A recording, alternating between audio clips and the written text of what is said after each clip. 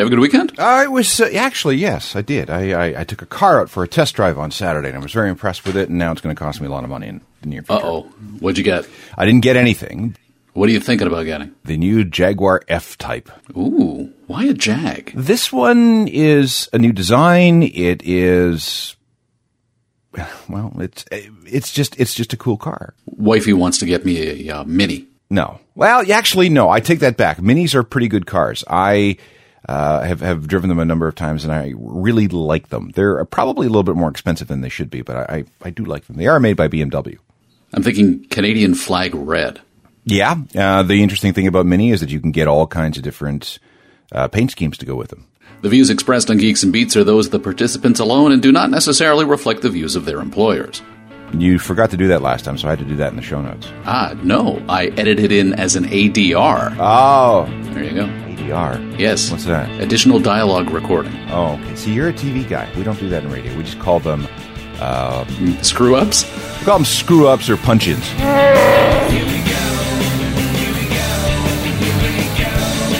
From the headquarters of Geeks and Beats magazine, simulcast on shortwave radio and Citizens Band 14. This is the world's most popular podcast with Alan Cross and Michael Hainsworth, featuring musical guest Sting. A first in music history, Google Glass on stage gives the fan a rock star point of view. It only took 18 years, but Alanis Morissette has a new jagged little pill to swallow in the form of a viral video correction. We'll tell you about the internet force behind a scrap Taylor Swift contest and the 39-year-old sad sack who will never get to smell Taylor's hair. The collapse of file sharing. We'll graph the decline of the stolen song and the rise of streaming music apps. Plus, our youngest ever co-producer, an update on our crappiest cans contest, and how you can watch us do the show live.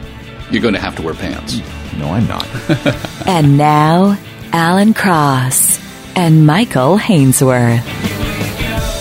Using Google Glass to give a performer's view of a gig. You talked about doing this, and the band Wallpaper has done it. Yeah, I had a chance late last month to try out Google Glass when I visited the offices of Vice magazine. And I too have since tried it. And what do you think? Now, you went from being the guy who said, this is terrible, we shouldn't have this is the devil's glasses, to I want a pair. And I went the exact opposite. I was entirely underwhelmed. Really?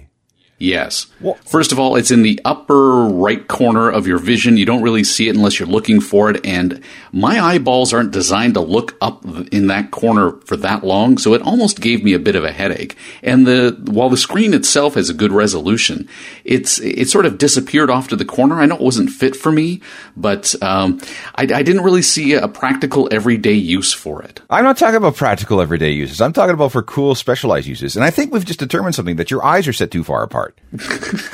What does that say? I don't know. It is a bit of a stretch in your eyeballs because you have to look up and to the right to see what you're seeing. But again, I wasn't fitted for them properly either. But I could see how under certain specialized circumstances, these things would be pretty cool, which is what this band Wallpaper did. They were playing on the Warped Tour, and their singer put on a pair of Google Glass. Are we good? Let's make history. Let's go. And what you see is basically what you see from his eyes looking out from the stage over the audience. Last calls! We're just getting started. This is last calls! I thought it was pretty cool. Well, wait a minute. You said he put on a pair of Google Glass. I know. Grammatically speaking, we've got to figure this out. I don't know why they don't call them Google Glasses. Mm-hmm. Because that's what they are. Well, they're not. No, it's not, because you only have one. It's a little brick-like piece of glass where the screen is reflected onto so you can see it. Yeah. So technically it is just a single piece of glass, but now we've got all of this semantic issue to deal with. Yeah, we can't seem to get the plural and the singular to agree with each other. Anyway, the thing is cool. And I am waiting, and it has to have happened, but because I don't do these things, I haven't seen it yet. But I can just imagine the point of view porn applications. Anyway, that we don't have to say anything else. I'm just saying that and you understand as well as I do that when it comes to technology, the porn industry tends to be on the bleeding edge of the whole thing. You know what? That was the case up until the advent of the smartphone. We were expecting pornography to be a big mobile experience. Why? I don't know. I don't know why you'd want to be mobile in consuming that kind of content. But having said that, both Apple and to a lesser degree, Google have shut the porn industry by and large out of portable mobile porn. So while we often talk about how pornography pushed VHS to the forefront and technologies prior to that as well, 8mm film and all of that kind of stuff, we sort of skipped a generation with the technology. And I wouldn't be surprised if Google Glass, in light of the NSA PRISM snooping world, would be able to shut down that kind of production so that it's not associated with it. Okay, first of all, you're not viewing your porn right, because you can actually do it just fine on a smartphone or a tablet.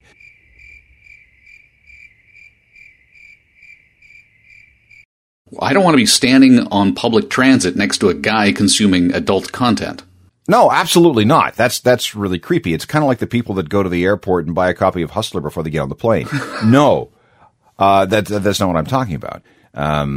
Anyway, we don't see public consumption of porn on mobile devices. Thank goodness. But I can guarantee you there's lots of private stuff. I mean, if you're a 14-year-old, you just crack open that browser and there you go. Meantime, you think that this is sort of a neat new way to show off the perspective of the musician to the audience. He goes into the audience. Yeah, it's the song is called Last Call.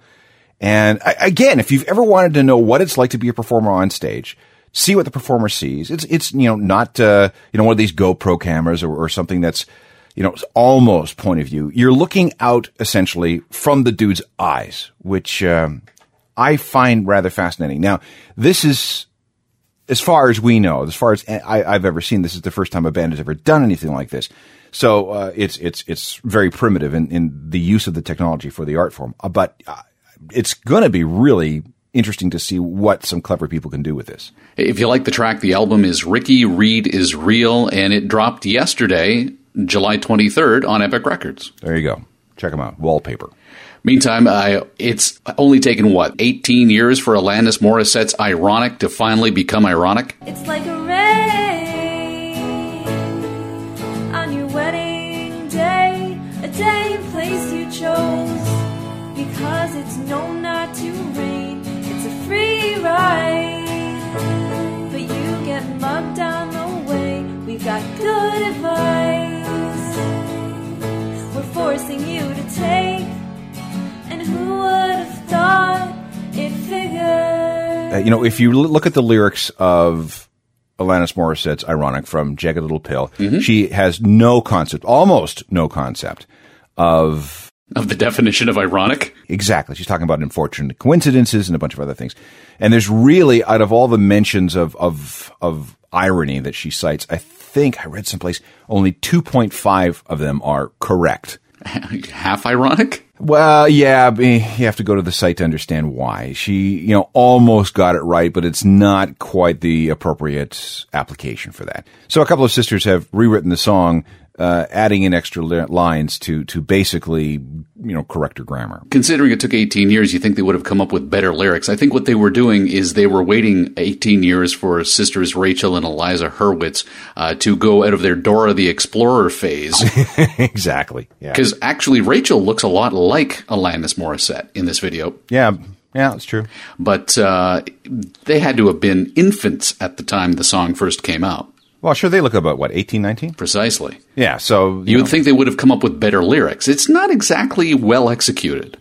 Listen, I think it was designed... I don't think it was designed as a proper pop song. I think it was designed as something that could go viral. Mission accomplished. Speaking of someone who knows how to put out a proper pop song, Taylor Swift, you've got fun with radio stations. Yeah, now, okay, I have run radio stations. And one of the things a program director has to do, this is the way I described what a program director's job is. Everything that comes out of the speakers is your fault. Yes. You don't get credit for any of it. No, you don't. You are the policeman, and you're the guy that's supposed to keep everything on the rails. And one of the things that comes out of the speakers are the contests that your radio station executes. And I have been in charge or supervised those in charge of a number of contests over the years. And I can tell you that unless you're really, really, really careful, things can go south very quickly, which is what happened to this station in Boston. Kiss 108. Yeah. They had this contest where you got a chance to meet Taylor Swift. Which in and to itself is a bad idea. She might end up dating you. Yeah, and then writing a song about you after she breaks up. One side of me gets the hint, but this side is oggity. We were never, ever, ever actually together. Sweetie, remember,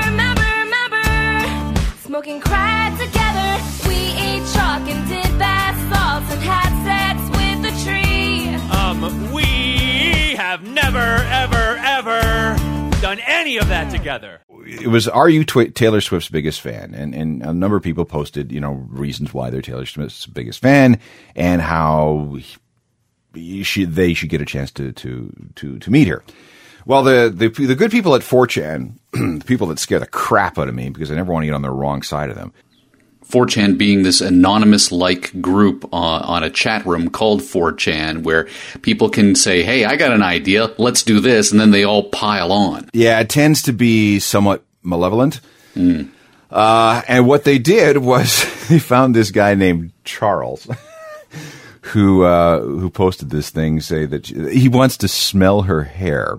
Yes. The quote is, my creepy 39-year-old friend named Charles would like to crush all those girls' dreams and then sniff Taylor Swift's hair because he's into that by winning this contest instead. He was apparently 25th place out of 3,000 participants until this guy anonymously posted this to 4chan. And guess who's now in the lead to be Taylor Swift's biggest fan and get to meet her and, I suppose, sniff her hair. Now, here's the problem. See, what the radio station's problem was that they turned over voting to their fan base.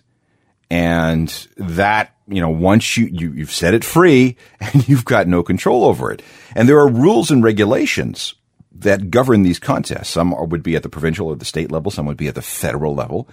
And you have to have, if you go to any radio station website and you look at their contest page, you'll see that there's a rules and regulation thing that goes on forever because you got to cover your ass over a variety of things. And I speak from real experience on this because I was involved in a contest where a loser sued for losing. Did he get away with it?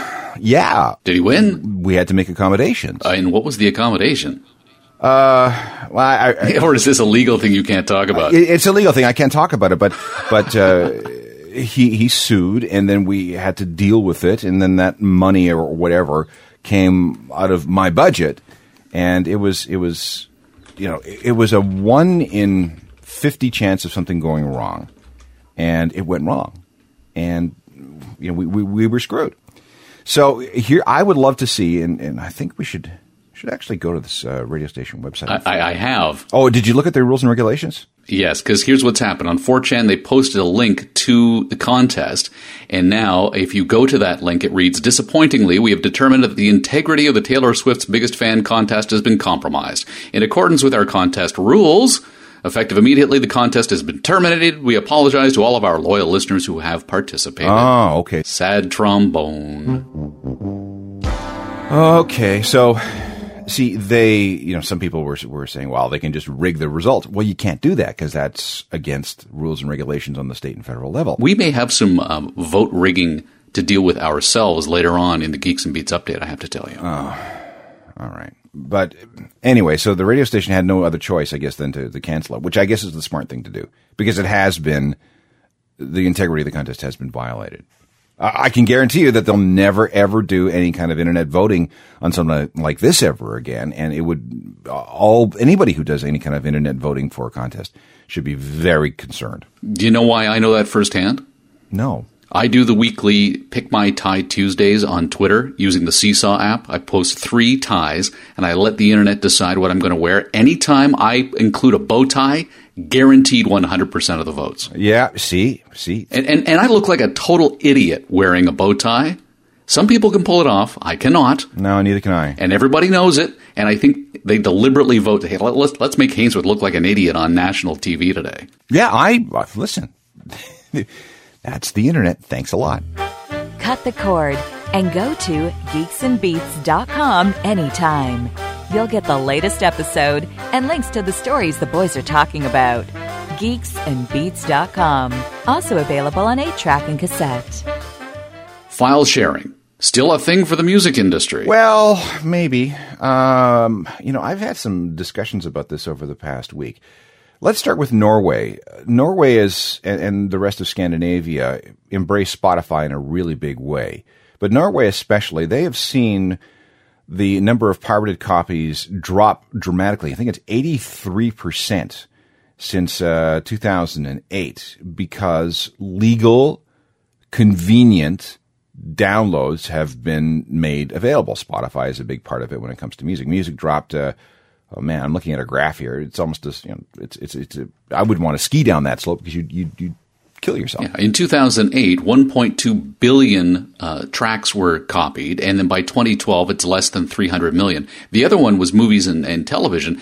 Movies never breached the 250 million download mark, and we had in 2011 television pirated episodes. That's all Game of Thrones. That all peaked, and now we've declined since then. So I think you hit on the most important point. Convenience.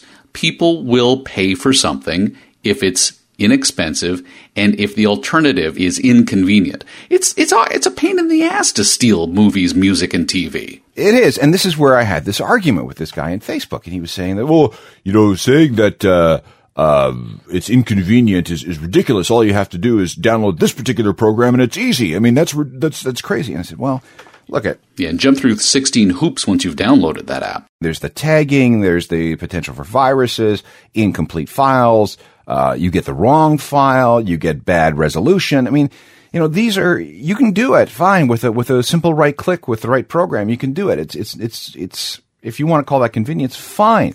But then there's still the whole matter of all those other things. Plus, you got to organize things into playlists, and you got to make sure that it's compatible in terms of format and all the rest of it. And it's just, no, I haven't. I can honestly say that I haven't downloaded anything illegally. It's been at least 10 years because it's just too much trouble for me. I know a guy that he's a big BitTorrent guy. So, and he has no trouble doing TV and movies and music. You've got to devote a certain percentage of your life to stealing this kind of content. Yeah, and then it's only polite to cede some stuff back to these sites that you've already stolen because you take, you must give. Of course, nobody in the content creation business benefits from this. So, I've done a complete 360 or 180 on this, and iTunes, great. On-demand streaming, great. Netflix, great. Yeah, in the first year that iTunes existed, I bought more music in the first year that iTunes existed than in the previous 5 years purchasing compact discs. Yeah. The thing is that the phrase we keep using is stealing. And there's an argument to be made that piracy and stealing are two very different things. If I steal your car, there's a blank spot in your driveway where your car used to sit. If you're stealing music, movies, or television, that's a different thing because you're duplicating that content. And in many cases, it's easy to argue that it's content that you otherwise wouldn't have paid for, and therefore you're not putting the content creator out of pocket. Interesting sidebar, though, is that apparently people who steal stuff apparently buy more stuff than those who don't steal stuff. Yeah, depending on the study you read. That's true. 30% more music than people who don't. Yeah, and well, that's what happened with me. See, what I used Napster for, to be honest, was a sampling buffet. I would look for stuff that I thought I might like, and if I really liked it, I would go out and buy it, which is exactly what we have now with streaming music services. There's, for $10 a month, which is less than the price of a CD, one single CD, you can sample, tens of millions of songs. If you like it, well, keep on paying your subscription and you'll keep on having access to that music. Or if you really want to possess it, just buy it for 99 cents or $1.29 or whatever the cost is. It's just so much easier. And at least you're putting money back into the system. Rolling Stone stepped in it, as you reported. Where do you stand on the Boston Bomber cover? I have no problem with the Boston Bomber cover for the very big reason that the New York Times put the same photo on its cover. I saw the picture and I thought, okay, Rolling Stone's going to have a problem with this. Not because I had any problem with that picture being on the cover. I don't. It was a selfie that Sarnev himself had taken, and it had been distributed widely. It was his Facebook photo. And, people think, oh my God, you're glamorizing this. You made them all look pretty and like a rock star and all the rest of it. No. You're subjecting Rolling Stone to two different standards. First of all, if you look at the article, if you actually read the article, it's very, very good.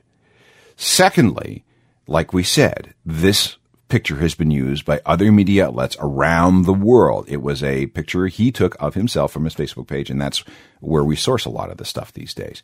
Where people have a problem was that they don't believe that Rolling Stone should have the same journalistic privileges as the New York Times because they tend to be more of a popular culture magazine, even though they've done all kinds of in-depth, hard reporting over the last 40 years.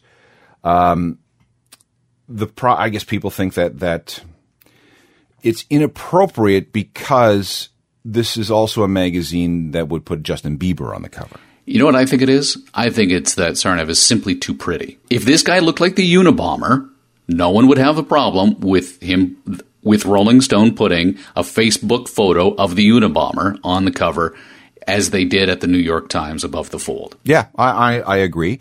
The other thing is that it is so easy for people to express outrage these days.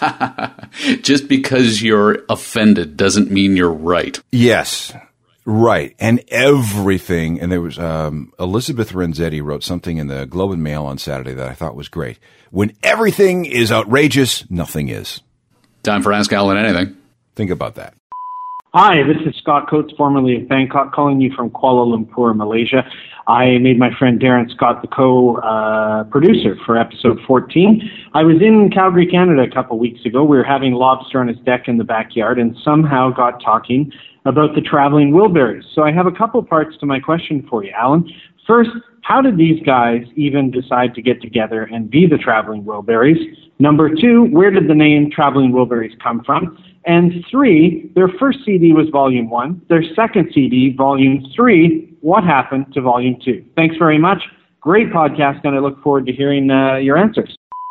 The Traveling Wilburys came together as a result of a friendship between Jeff Lynne of the Electric Light Orchestra and George Harrison. And they thought, we have similar mindsets when it comes to music. We should put together a band.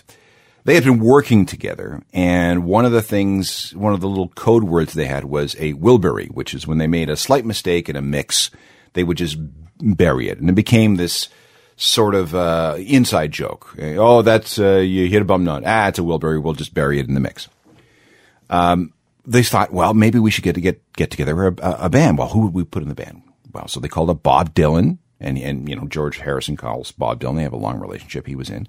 They got in Tom Petty, who was another friend, and then Roy Orbison showed up. So they recorded most everything in I think it was Dave Stewart of the Eurythmics garden shed, or well, as much as he had a shed.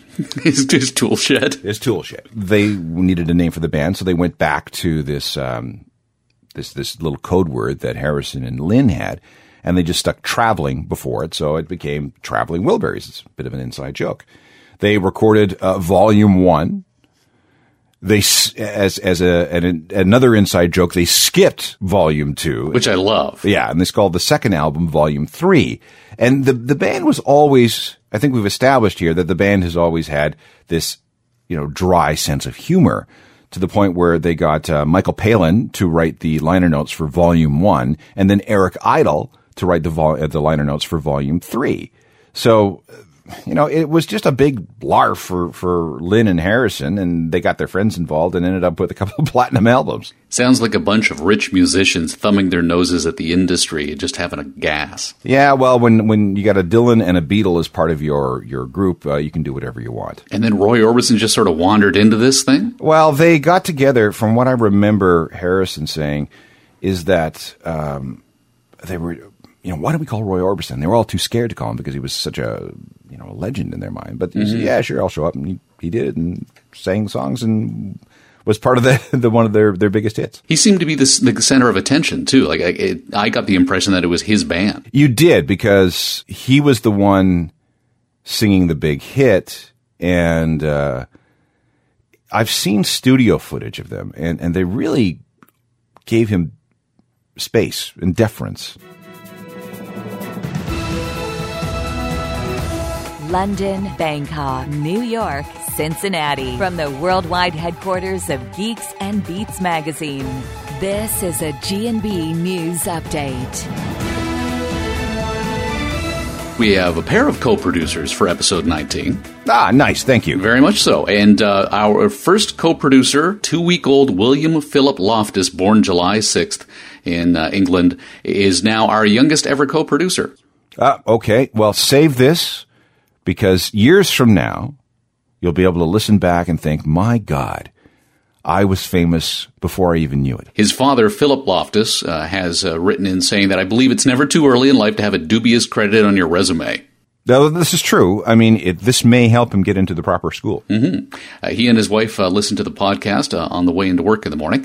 Also, we have co-producer Jason Sanguin. Jason, thank you very much. So anybody who wants to drop a $25 or whatever, do we have, is it a graduated? I don't even know. You're the accountant, the treasurer. It is just like a real Hollywood deal. All you need to do to brag about being a co-producer is open your wallet. You donate $25 to the big show. We make you a co-producer on the next episode. You don't actually have to do any work. You get to hear your name on the world's most popular podcast. You can impress your friends. And if you really want to, you can put it on a resume and we'll back you up. Okay, good. Meantime, we've got an update on the Geeks and Beats contest for the Wicked Audio Solus headphones. Oh, yeah. Hang on. Let me open this. Now, have you been to the geeksandbeats.com/contest where we've got 3 entrants already? And next week, we're giving away the cans. And I have a feeling that Jesse G, his Twitter handle is Grab a Sandwich, who tweeted that his dad still has these ancient pair of headphones, and he posted a picture of him with his father's headphones when he was, probably 30 years ago. Mm-hmm. He is currently in the lead with 60% of the vote, even though, quite frankly, I think G&B listener Mark Wilson has the crappier headphones. This is the guy who's got the cast-offs that his daughter threw in the garbage 7 years ago. Yeah. But then there's Matt McGowan's. I mean, those are really awful, those earbuds. Not only are they awful, but only one of them works anymore. Yeah. But he's asked us to take pity on him. But the thing is that if you go to geeksandbeats.com/contest and vote, you've got 2 out of 3 respondents saying that Jesse G's father's ancient pair needs an upgrade. So either we're all very concerned about Jesse G's father, or somebody's hitting the vote button more than once. Yeah, I don't know. I think 4chan's involved here. Could be 4chan. Yeah. So if you go to geeksandbeats.com/contest, you can see the 3 contestants in the running. Vote. Let us know what you think, because frankly, I think Mark Wilson deserves to win.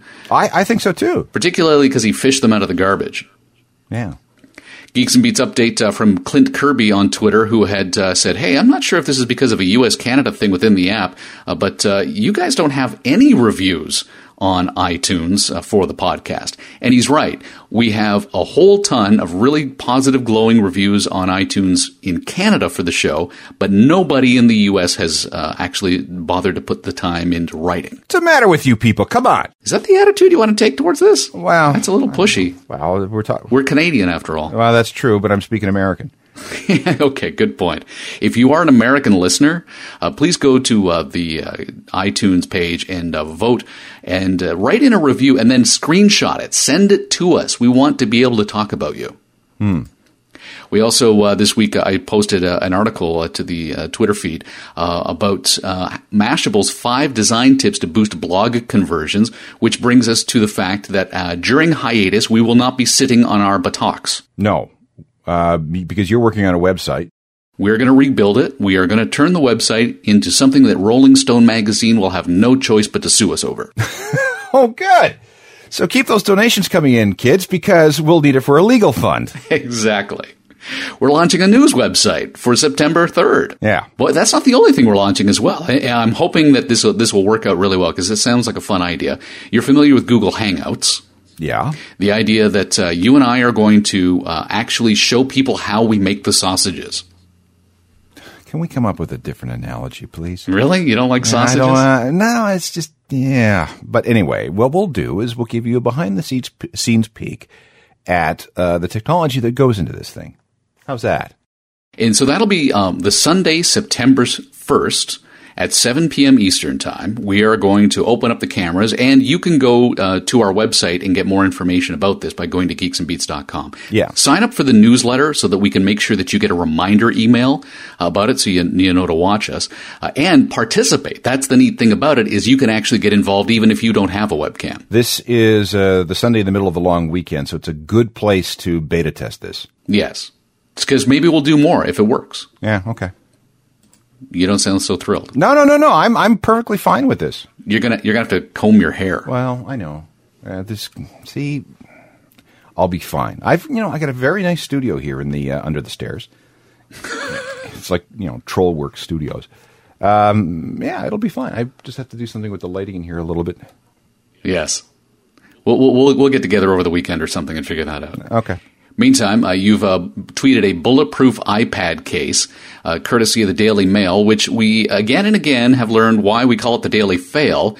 This is not a bulletproof iPad case unless the iPad's being shot from behind. Yeah, because it only covers one half of... Well, you could hold it up like a shield, I guess. Yeah, what's going on in your world where you need a bulletproof iPad case? I don't know. I'm thinking that maybe what you don't use it as a bulletproof protection.